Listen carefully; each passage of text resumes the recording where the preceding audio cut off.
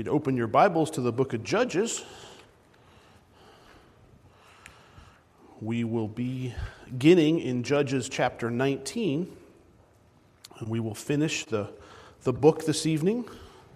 So we've got 3 chapters ahead of us, but they're all related, so we're going to move through them. I can tell you that as a pastor, these are the 3, I would like to skip over these 3 chapters. Sometimes the Bible has some things in there and you scratch your head and say, why is that there?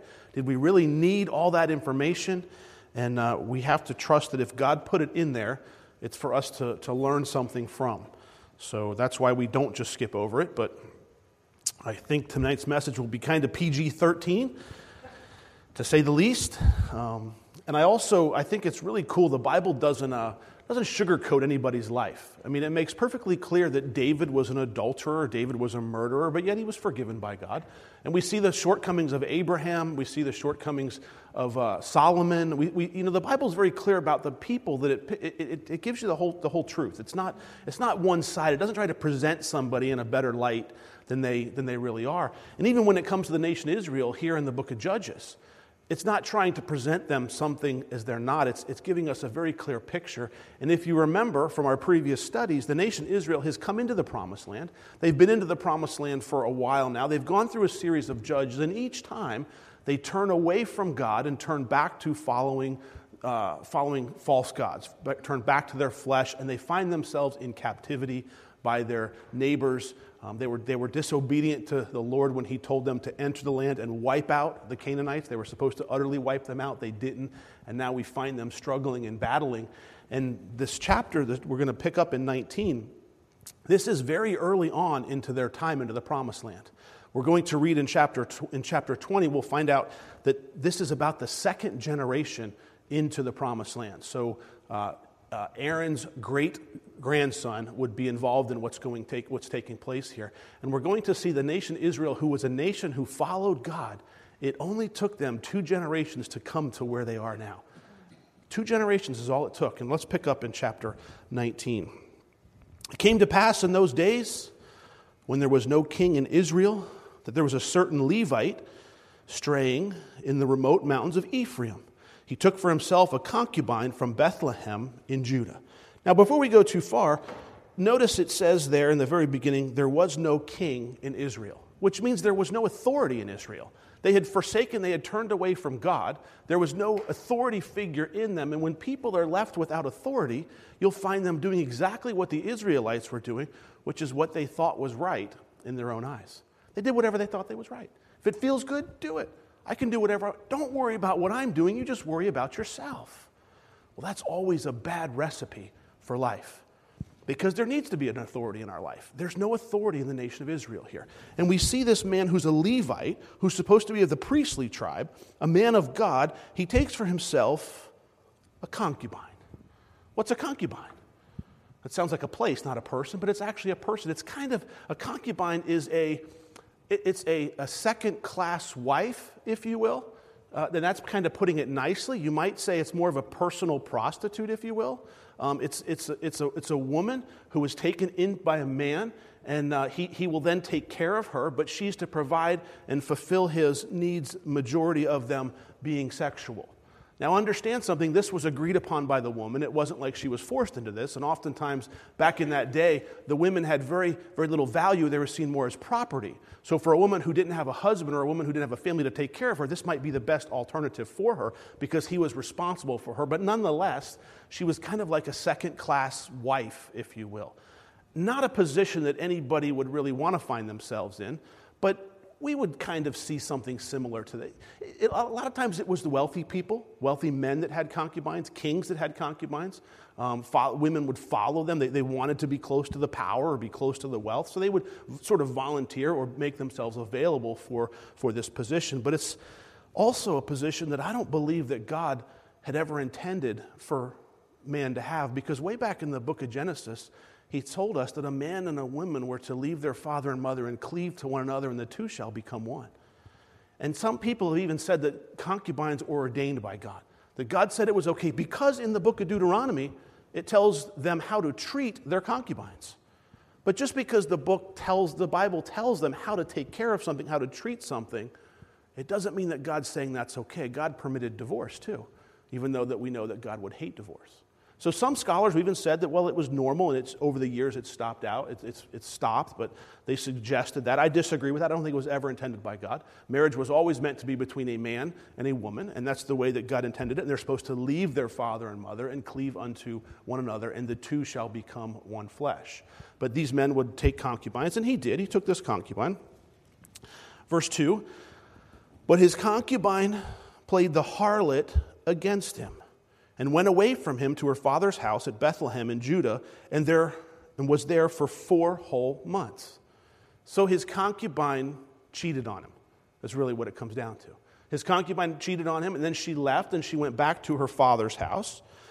Verse 3, then her husband arose and went after her to speak kindly to her and to bring her back, having his servant and a couple of donkeys with him, so that she brought him into her father's house. And when the father of the young woman saw him, he was glad to meet him. So it's kind of a strange situation. This man has a concubine, this Levite, this of the tribe of Levi, has a woman who's a concubine. She, some scholars suggest that she didn't actually cheat on him. She was really mad at him. He did something to make her mad. That's why he's going to try to bring her back. So whichever position you take, it doesn't really make a difference. But he's going to meet her and try to bring her back. And the father receives him well. He wants to try to reconcile the relationship between the two. So we continue on here. In verse 4, his father-in-law, the young woman's father, detained him, and he stays with him 3 days. So they ate and they drank and they lodged. And it came to pass on the 4th day, they arose early in the morning, and he stood to depart. But the young woman's father said to his son-in-law, refresh your heart with a morsel of bread, and afterward go your way. They sat down, and the two of them ate and they drank together. The young woman's father said to the man, please be content to stay all night. Let your heart be merry. And when the man stood to depart, his father-in-law urged him, so he lodged there again. Then he arose early in the morning on the 5th day to depart, but the young woman's father said, please refresh your heart. So they delayed until afternoon, and both of them ate. When the man stood up to depart, he and his concubine and his servant, his father-in-law, the young woman's father, said to him, look, the day is now drawing toward evening. Please spend the night. See, the day is coming to an end. Lodge here, that your heart may be merry. Tomorrow go on your way early, so that you may get home. However, the man was not willing to spend that night. So he arose and he departed, and he came to opposite Jebus, which is Jerusalem. With him were the 2 saddled donkeys. His concubine there was also with him. So the man goes back to get this woman back, and her father entertains him. Her father likes him. He tries to stay 3 days and ends up staying 5 days. He stays a few extra days, and he's trying to leave, and the father-in-law says, no, stay another day. Oh, it's going to get late. Just stay one more time, one more meal. Let's just hang out together a little bit. And we have a hard time with that sometimes, but there's something that you need to understand. Hospitality was really big in that culture. It still is in the Middle East. If you were to go visit somebody, they want to be very hospitable. They want to open their home to you, where here we tend to be very kind of closed off, and we don't really want to open our home and let people come inside, especially people that we don't really know that well. But the father's here working on this relationship. Now, remember, they're not supposed to have concubines. I don't believe they are. And he's got this woman, and he's on his way. He finally leaves. He's heading back home. They come near Jebus, which was actually Jerusalem, but it doesn't become under Jewish control until King David, and the Jebusites were in control there. That's why it's called Jebus. Now, verse 11. So they were near Jebus, and the day was far spent. The servant said to the master, come, please let us turn aside into the city of the Jebusites and lodge in it. Let's stay here, the servant says. Let's not go any further. Look, it's getting kind of late. It's not very safe out here. There's robbers. We could get robbed. We could get hurt. We could get killed. Let's just turn here and stay with the Jebusites. And the man says, and they passed by, where did I leave off? 12. But his master said to him, we will not turn aside here into a city of foreigners who are not of the children of Israel. We will go on to Gibeah. You see, as an Israelite, when you traveled through their promised land, you were family. If you were to go into a city, an Israelite city, there was no hotels or motels. They would recognize that you're a member of which tribe, and then they would bring you into their home. You didn't need to find a place to stay. You could travel from city to city. When you would show up in the city gates or the city square, they would bring you in and they would lodge you for basically free. They would take care of your animals. They would take care of those things for you. So he says, no, we're not going into Jerusalem where the Jebusites are. We're going on to stay with family. We're going to move on a little bit farther. So verse 13, so he said to his servant, come, let us draw near to one of these places and spend the night in Gibeah or in Ramah. In verse 14, they passed by and went their way, and the sun went down on them near Gibeah, which belongs to Benjamin. So it's getting late. They have to find a place to stay. They're near Gibeah, which is of the tribe of Benjamin. Verse 15, they turned aside there to go in to lodge at Gibeah. When he went in, he sat down in the open square of the city, for no one would take him into his house to spend the night. So here's this guy. He's traveling. He makes the decision, let's not go into Jerusalem or Jebus, which were where the Jebusites were. Let's go on a little farther. Let's stay with family. Let's stay with Israelites. And then here he is in the city gate, in the city courtyard, looking for a place to stay, and nobody will take him in. He's got nowhere to go. He's going to spend the night outside, which probably wasn't safe either. No one's taking him in. And look, verse 16, just then an old man came in from his work in the field in evening, who also was from the mountains of Ephraim. He was staying in Gibeah, whereas the men of the place were Benjamites. And when he raised his eyes, he saw the traveler in the open square of the city. And the old man said, where are you going and where do you come from? So he said to him, we're passing from Bethlehem to Judah toward the remote mountains of Ephraim. I am from there. I went to Bethlehem in Judah. Now I'm going to the house of the Lord. But there was no one who'll take me into his house. Although we would have both straw and fodder, that's food for our donkeys, and bread and wine for myself, for your female servants, and for the young man who is with your servant. There is no lack of anything. So he's saying that I have everything I need. I have food. I'm not asking for anything. The old man said, peace be with you. However, let all of your needs be my responsibility. Only do not spend the night in the open square. So he brought him into his house, and he gave fodder to the donkeys, and they washed their feet and ate and drank. So the man brings him into his home. He shows him the hospitality. He brings him in, takes care of his animals, and they're beginning to eat and drink. Now, thanks for bearing with that part. There's not a whole lot going on, but it's going to get real interesting here. Verse 22. As they were enjoying themselves, suddenly certain men of the city, perverted men, surrounded the house and beat on the door. They spoke to the master of the house, the old man, saying, bring out the man who came to your house, that we may know him carnally. That we may know him carnally. But the man, the master of the house, went out to them and said to them, no, my brethren, I beg you, do not act so wickedly, seeing this man has come into my house. Do not commit this outrage.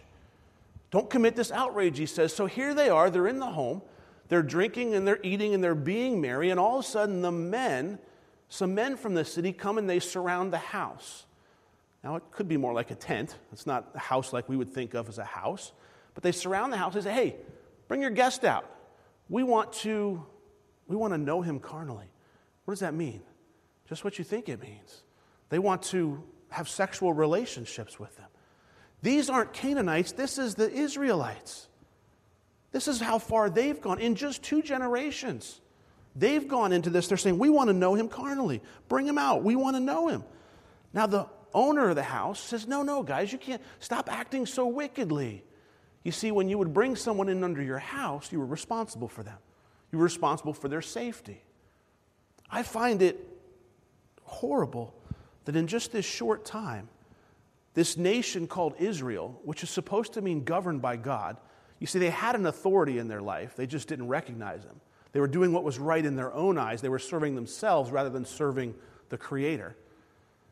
They find this is terrible going on in this city. It's repulsive that it's taken place. That this.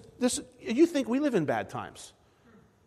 Really? You think the homosexual culture is something new? It's not new. It's nothing new. But it's very clear here. The Lord's saying, what's taking place here.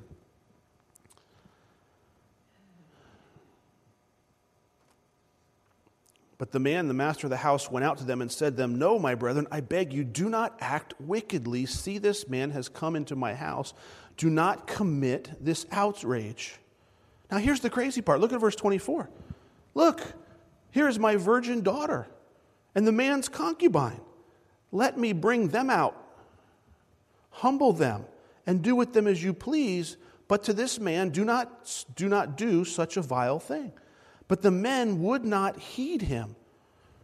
So here's what's taking place. The master of the house goes, wait, no, don't do this, guys. This is wrong. But here, take my virgin daughter. How far have they come? How low have they come? The guy that's supposed to be right here, that's protecting him, says, "Here, take my virgin," and take his concubine, by the way.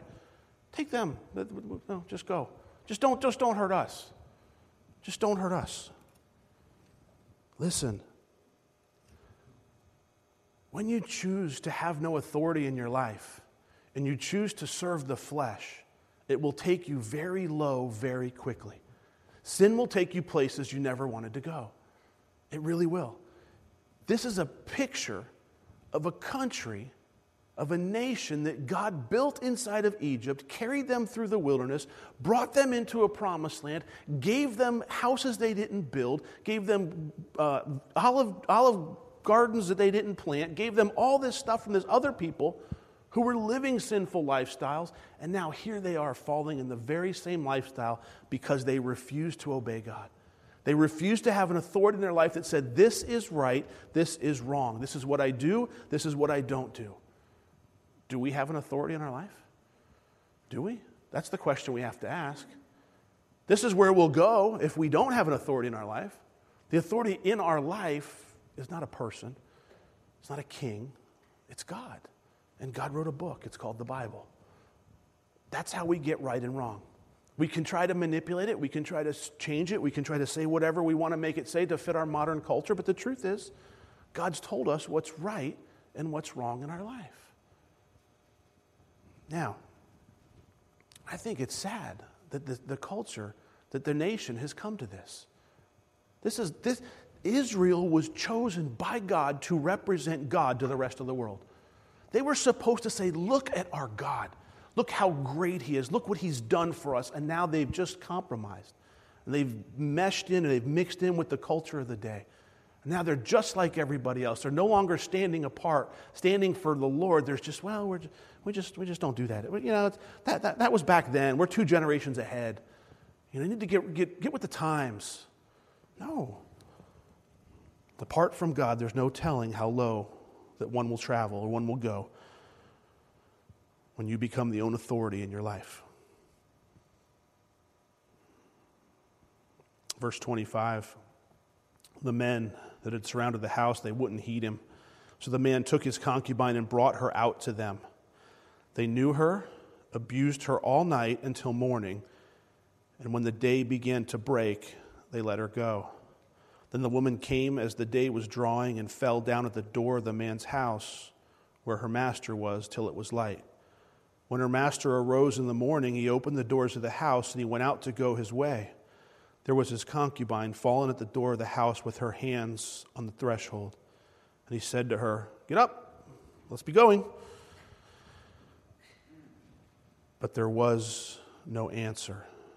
She was dead. She was dead. He's sleeping. He gets up, gets ready, packs all his stuff, and then finds her.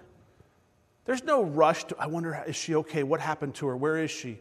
There's no rush. This is, who's worse here? Sometimes we have a tendency to look, and we could look at here's the problem that we need to see. Everybody in this story is wrong. Everybody in this story is living in sin. That's the problem. Whether it be the man with the concubine, whether it be the owner who's giving away his daughter, who's trying to give away his virgin daughter, and the men that are coming after him. This culture is horrible. Everybody's involved, but you might have a tendency to look and say, well, I'm not as bad as they are, they're not as bad as I am. They're all living just horrible. So she's dead.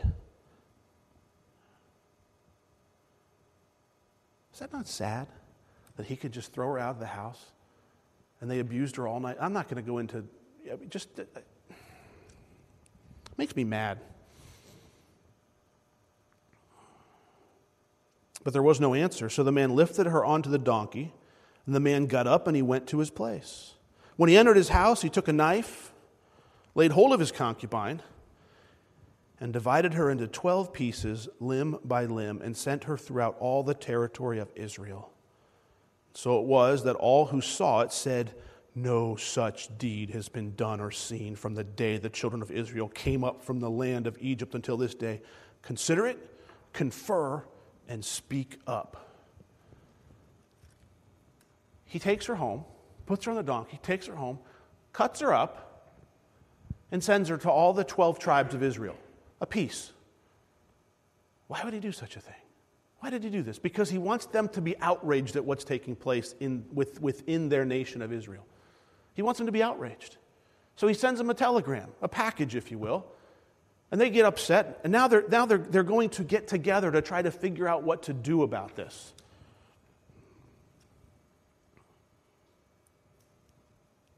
This tribe, this city, this tribe of Israel that has turned from the Lord and they've turned to sin. The man sends it out and he says something interesting. Consider it, confer, and speak up. Now here's what I want to point out to you. This is one sinful man looking at another sinful group and pointing a finger at them. Look what they did. Look what they did to my concubine. You just shouldn't have a concubine in the first place. You shouldn't be doing that. But he's trying to evoke their emotions. He wants to get them all riled up. He wants to get them all fired up. Look what they did. Look how bad. I'm not so bad. I just have a concubine. We all have concubines, right? Come on, you guys know what it's like. But look what they did. They killed my concubine. He sends it out. They get fired up. He says, I want you to consider it, confer, and speak up. Do you think somebody who's brokenhearted could do something like that? I don't think so. I don't think so. This woman didn't mean anything to him. She was a possession of his. And he's mad that she's gone. So he sends him out. And look at verse chapter 20. The children of Israel came out from Dan to Beersheba, as well as from the land of Gilead, and the congregation gathered together as one man before the Lord at Mizpah. And the leaders of all the people and all the tribes of Israel presented themselves in the assembly of the people of God, 400,000 foot soldiers who drew to the sword. Now the children of Benjamin heard that the children of Israel had gone up to Mizpah.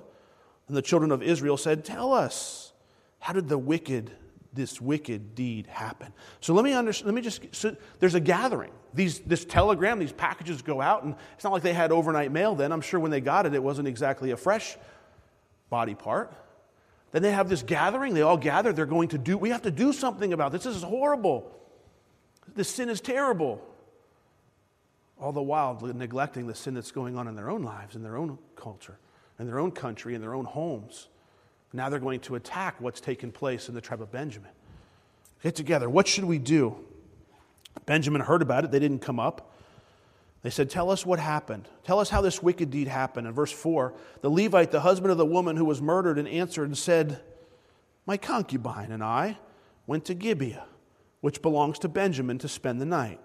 And the men of Gibeah rose against me and surrounded the house at night because of me. They intended to kill me, but instead they ravished my concubine so that she died. So I took hold of my concubine, I cut her in pieces, sent her throughout all the territory of the inheritance of Israel, because they committed lewdness and outrage in Israel. Look, all of you are children of Israel. Give your advice and counsel here and now. So he tells them the story. And then he says, give your advice and your counsel here now. Remember, or notice, they're not seeking the Lord. They're not seeking God. What do? We can't tolerate this sin. We can't tolerate that. Let's all gang up on them. We're going to do something about this problem. As Christians, do we see that happening in the world today? I'm going to say that we do.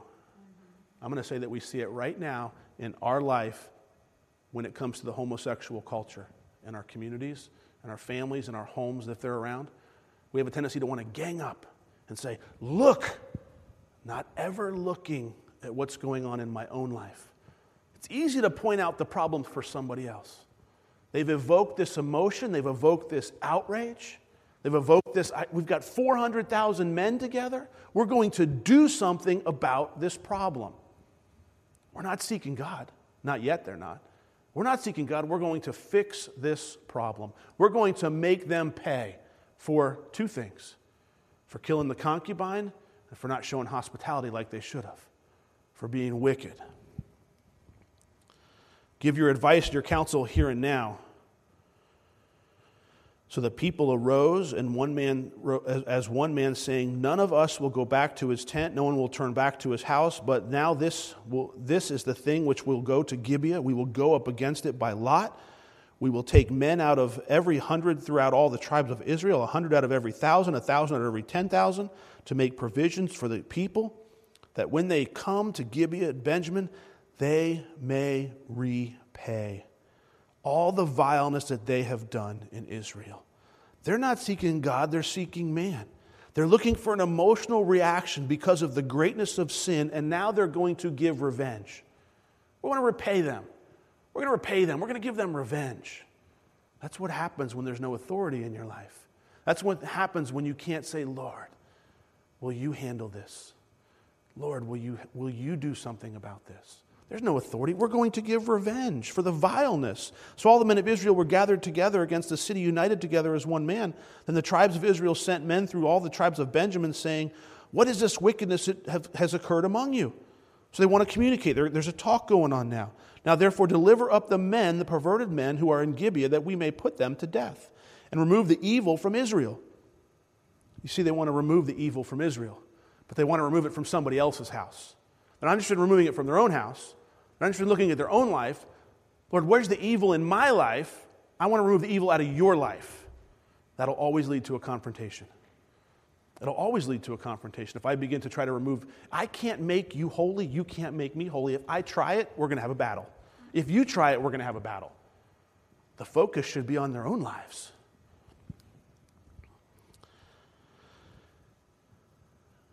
So they send some messengers to try to talk to him and say, hey, let's just give us the perverted men. Give us these guys. Verse 14, instead the children of Benjamin, gathered together from their cities to Gibeah to go to battle against the children of Israel.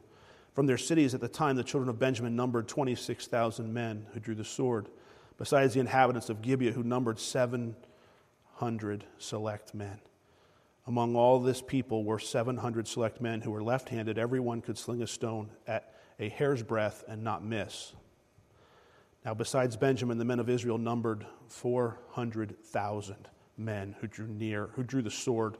All of these were men of war. So what's taking place is they say to Benjamin, hey, give us the guys. Just turn over the evil guys. Turn them over to us. We'll take care of them. What's Benjamin say? You want to go to war? We'll go to war. You want to fight? We'll fight. You want to do battle? We'll do battle. People will resist and fight for their sin. People will die for their sin. They're willing to go to battle for their sin. You're not taking this away from us. You're not changing us. Isn't it sad that now it's a family battle taking place? This is two tribes of Israel doing war, just 2 generations into the promised land. Moses said, I set before you a blessing and a cursing. If you obey, you'll be blessed. If you disobey, you'll be cursed. And that's what we see falling out here. Then the children of Israel arose and went to the house of God to inquire of God. They said, which of us shall go up first to battle against the children of Benjamin? The Lord said, Judah first. After it didn't work out in the communication part, which they probably fully intended them to turn them over the vile men, now they decide we're going up to the house of God. We're going up to the house of God. And I want you to notice their question to God. The question says, which of us shall go up first to battle against the children of Benjamin? I want to share something with you that I've found out, and I believe this with all my heart. There is the permissive will of God and the perfect will of God.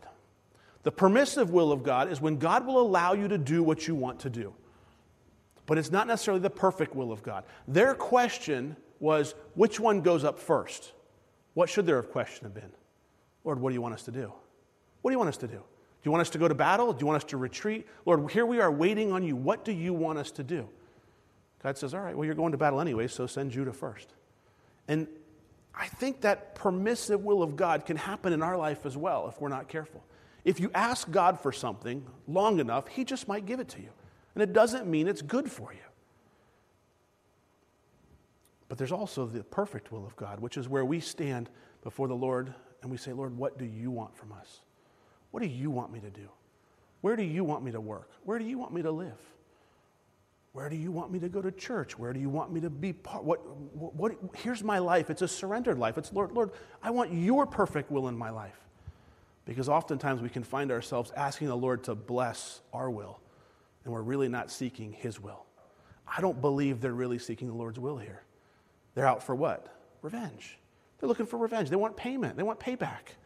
And so rather than saying to the Lord, Lord, what do you want us to do? They say, Lord, who do we send up first? He says, well, send Judah up. Send them up. Look what happens to Judah. So the children of Israel arose in the morning and encamped against Gibeah, and the men of Israel went out to battle against Benjamin. And the men of Israel put themselves in battle array to fight against them at Gibeah. Then the children of Benjamin came out of Gibeah, and on that day cut down to the ground 22,000 men of the Israelites. And the people, that is the men of Israel, encouraged themselves and again formed the battle line at the place where they had put themselves in array on the first day. They lost the first day. They lost 22,000 of their 400,000. The other side only had, 26,000? They just lost 22,000 men in one day. And again, they come to the Lord. Children of Israel went up and wept before the Lord until evening and asked counsel of the Lord, saying, shall I again draw near for the battle against the children of my brother Benjamin? Their question is getting a little better. Shall I again? Should we do this again, Lord? The Lord said, go on, go up against him. Verse 24, the children of Israel approached the children of Benjamin on the second day, and Benjamin went out against them from Gibeah to the ground. And hold on a second, I got lost. And Benjamin went out from against them from Gibeah on the second day and cut down to the ground 18,000 more of the children of Israel. All these drew the sword. Day 2 didn't turn out very much better than day 1. Now look what happens between day 2 and day 3. Verse 26, then all the children of Israel, that is all the people, everybody now went up and they came to the house of God, and they wept. They sat before the Lord and they fasted that day until evening. And they offered burnt offerings and peace offerings before the Lord. Do you notice something different there? Everybody came up. They're fasting before the Lord. They're sacrificing before the Lord. Isn't that the prescribed method the Lord had given them? That's what they were supposed to do. You want to meet with me, you follow the prescribed method I've given you. Back in that day. Now they're doing it. They're weeping.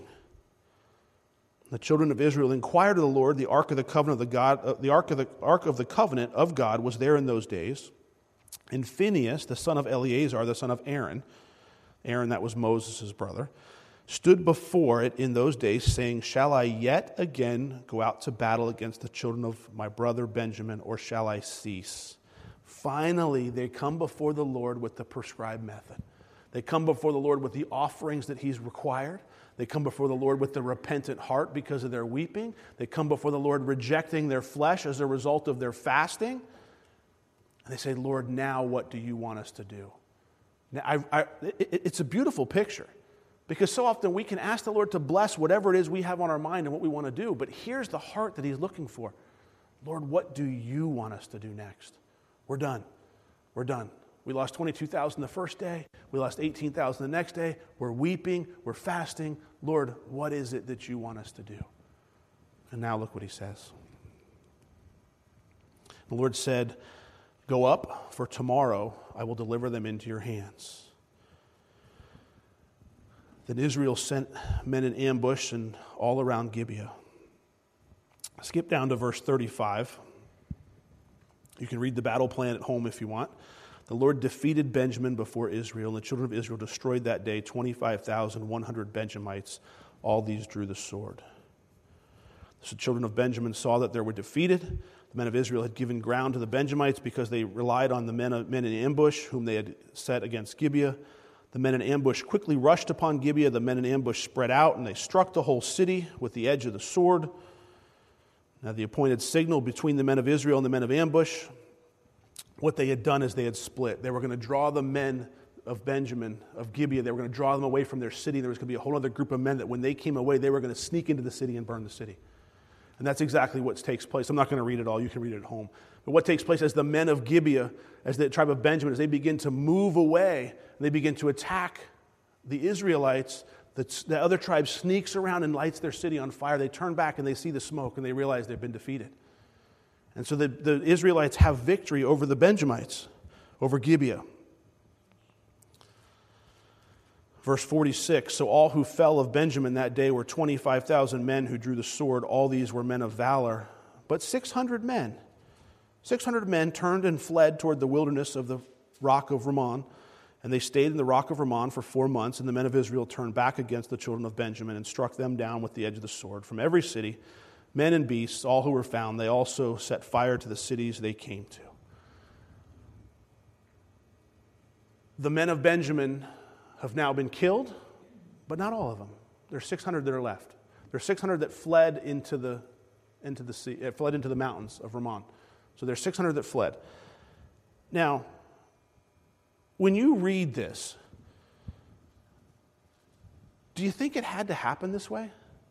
Isn't it kind of even it's ridiculous, isn't it? These are brothers, or this is a family that's taken place. And it sort of grieves my heart that people of the Lord,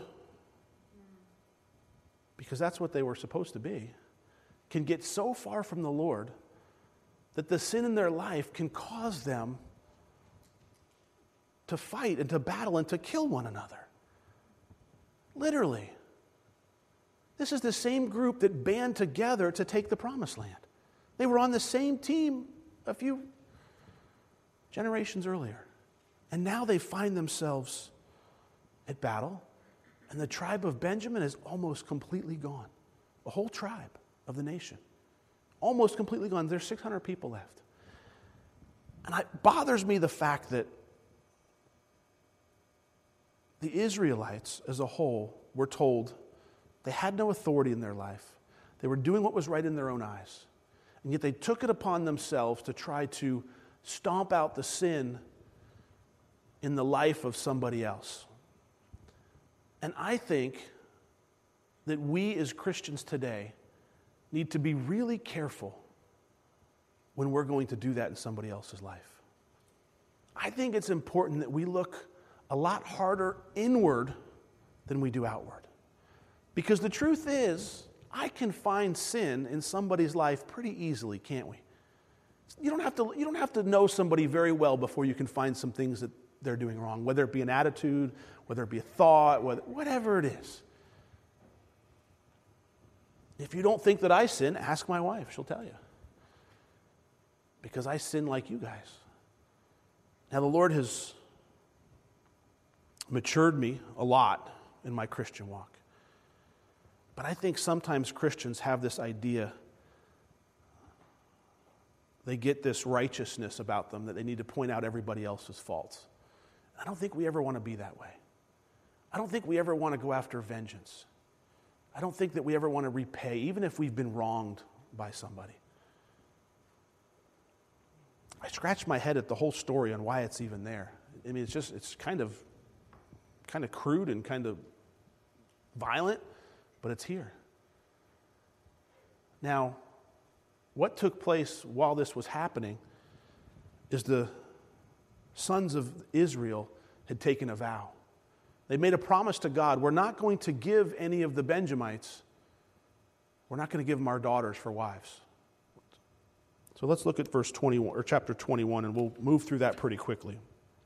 Now the men of Israel had sworn an oath at Mizpah, saying, none of us shall give his daughter to Benjamin as a wife. The people came to the house of God, remained there before God till evening. They lifted up their voices and wept bitterly, and said, O Lord God of Israel, why has this come to pass in Israel, that today there should be one tribe missing in Israel? They're upset.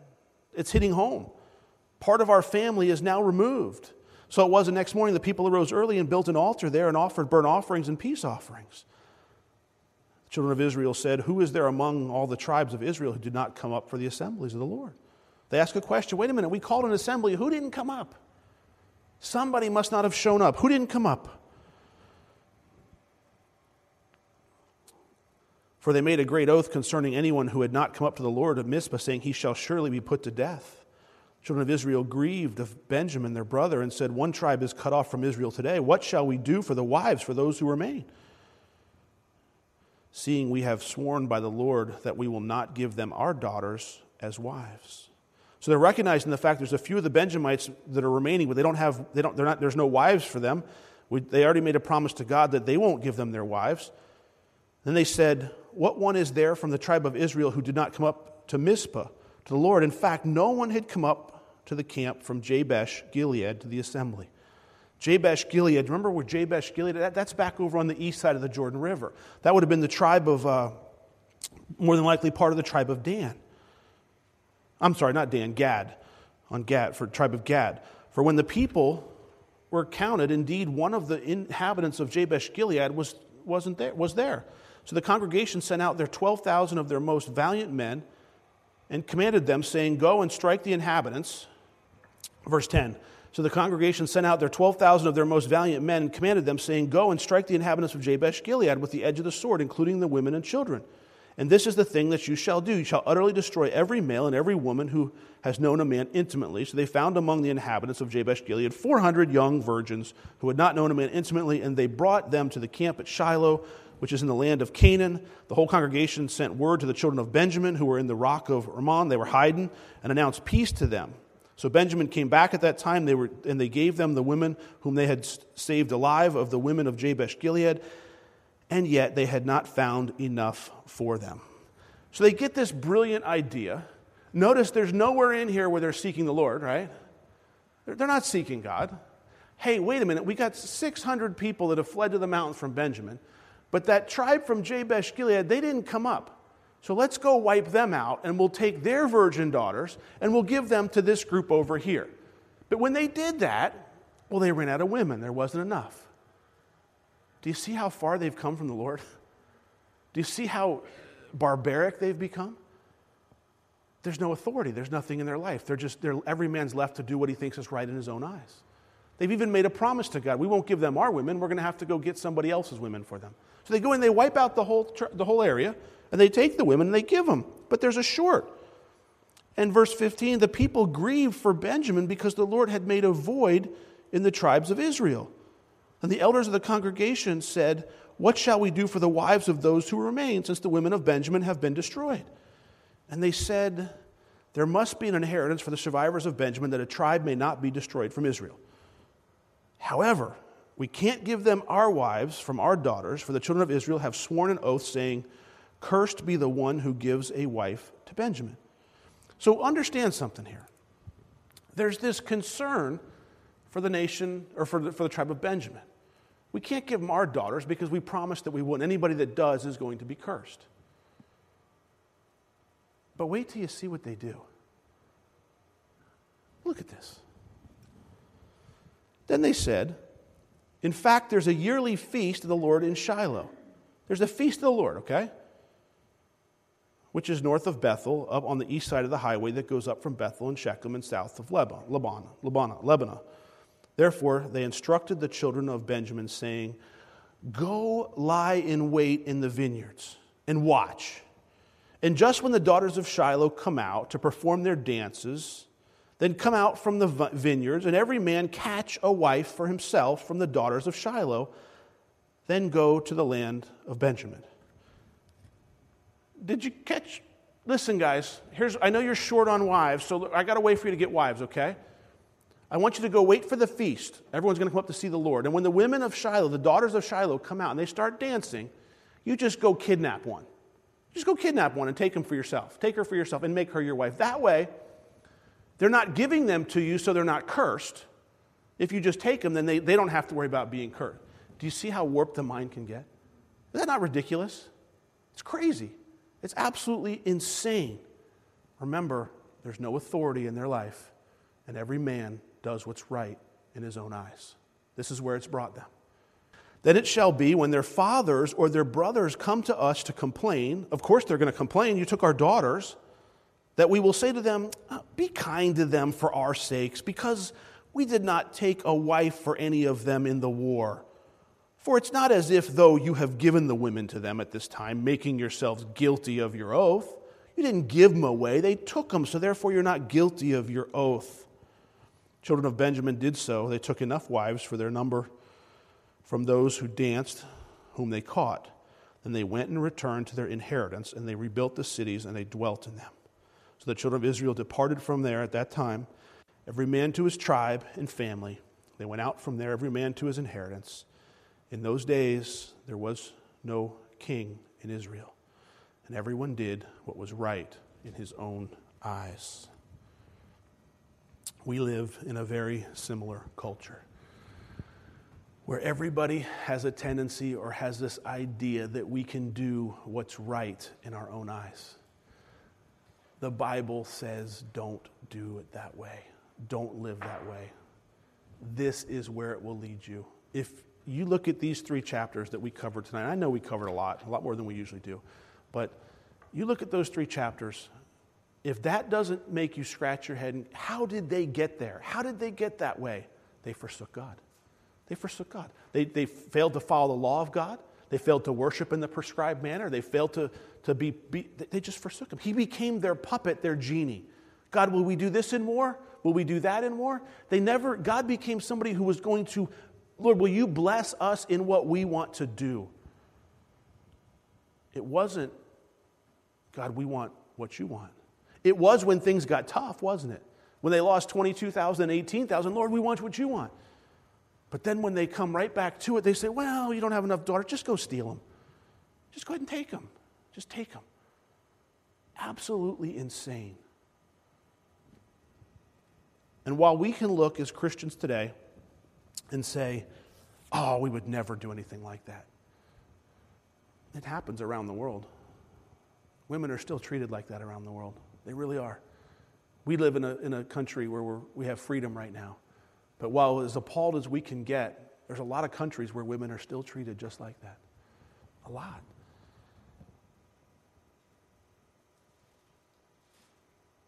If we don't establish the Lord as the authority in our life now, compromise will seep in from all sides. It doesn't mean we're ever going to be perfect. It means we're forgiven. We have the blood of Jesus Christ. It means we'll always stand for what's right, and what's wrong we'll call wrong. It means we'll see sin and we'll acknowledge it as sin. It doesn't mean that we have to point it out in everybody's life. The Holy Spirit's already doing that. The Holy Spirit's job is to convict the world of sin. I don't need to go around and point out the sin in your life. And you don't need to do it in my life. We don't need to go to our friends and our family and do it that way. The Lord's doing that. Now, there are times with a brother or a sister where you do need to say something to them. When someone claims to be following the Lord Jesus Christ and you see a direct conflict with what the Scripture says, I think after much prayer, lots of prayer, it's okay for you to go to them and say, listen, I see you're living in a compromise. I see there's something in your life that doesn't line up with the Scriptures. I want to help you get through that. I want to help you with that. But it doesn't mean we completely turn our back on somebody. But the Scriptures do tell us, after a certain amount of time, stay away from them. This all started, all of this, but they came to this place in Judges because they began to mix with the people. They began to compromise. A little bit here, a little bit there, a little bit here, a little bit there. Be careful. Be careful that we don't compromise the truth of God's Word. Because there's coming a day, perhaps in this country, where we won't be free to speak the truth of God's Word.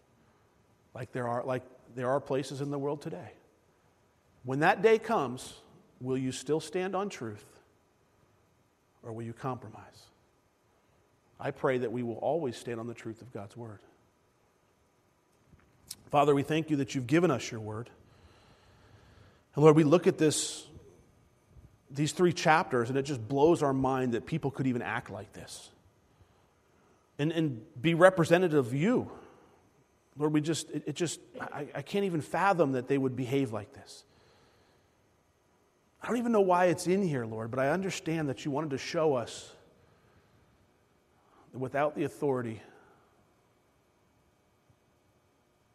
this is where it can lead. And none of us are exempt from this. Lord, if we have any compromise in our life, let's not look for somebody else's, but may we look into our own heart, Lord. May you show us if there is a place of compromise. May we repent, Lord, before you. Thanks for your word and your truth, Lord. As we continue to study, we continue to learn, would you continue to fill us with your Holy Spirit and change us to be more like you. In Jesus' name, amen.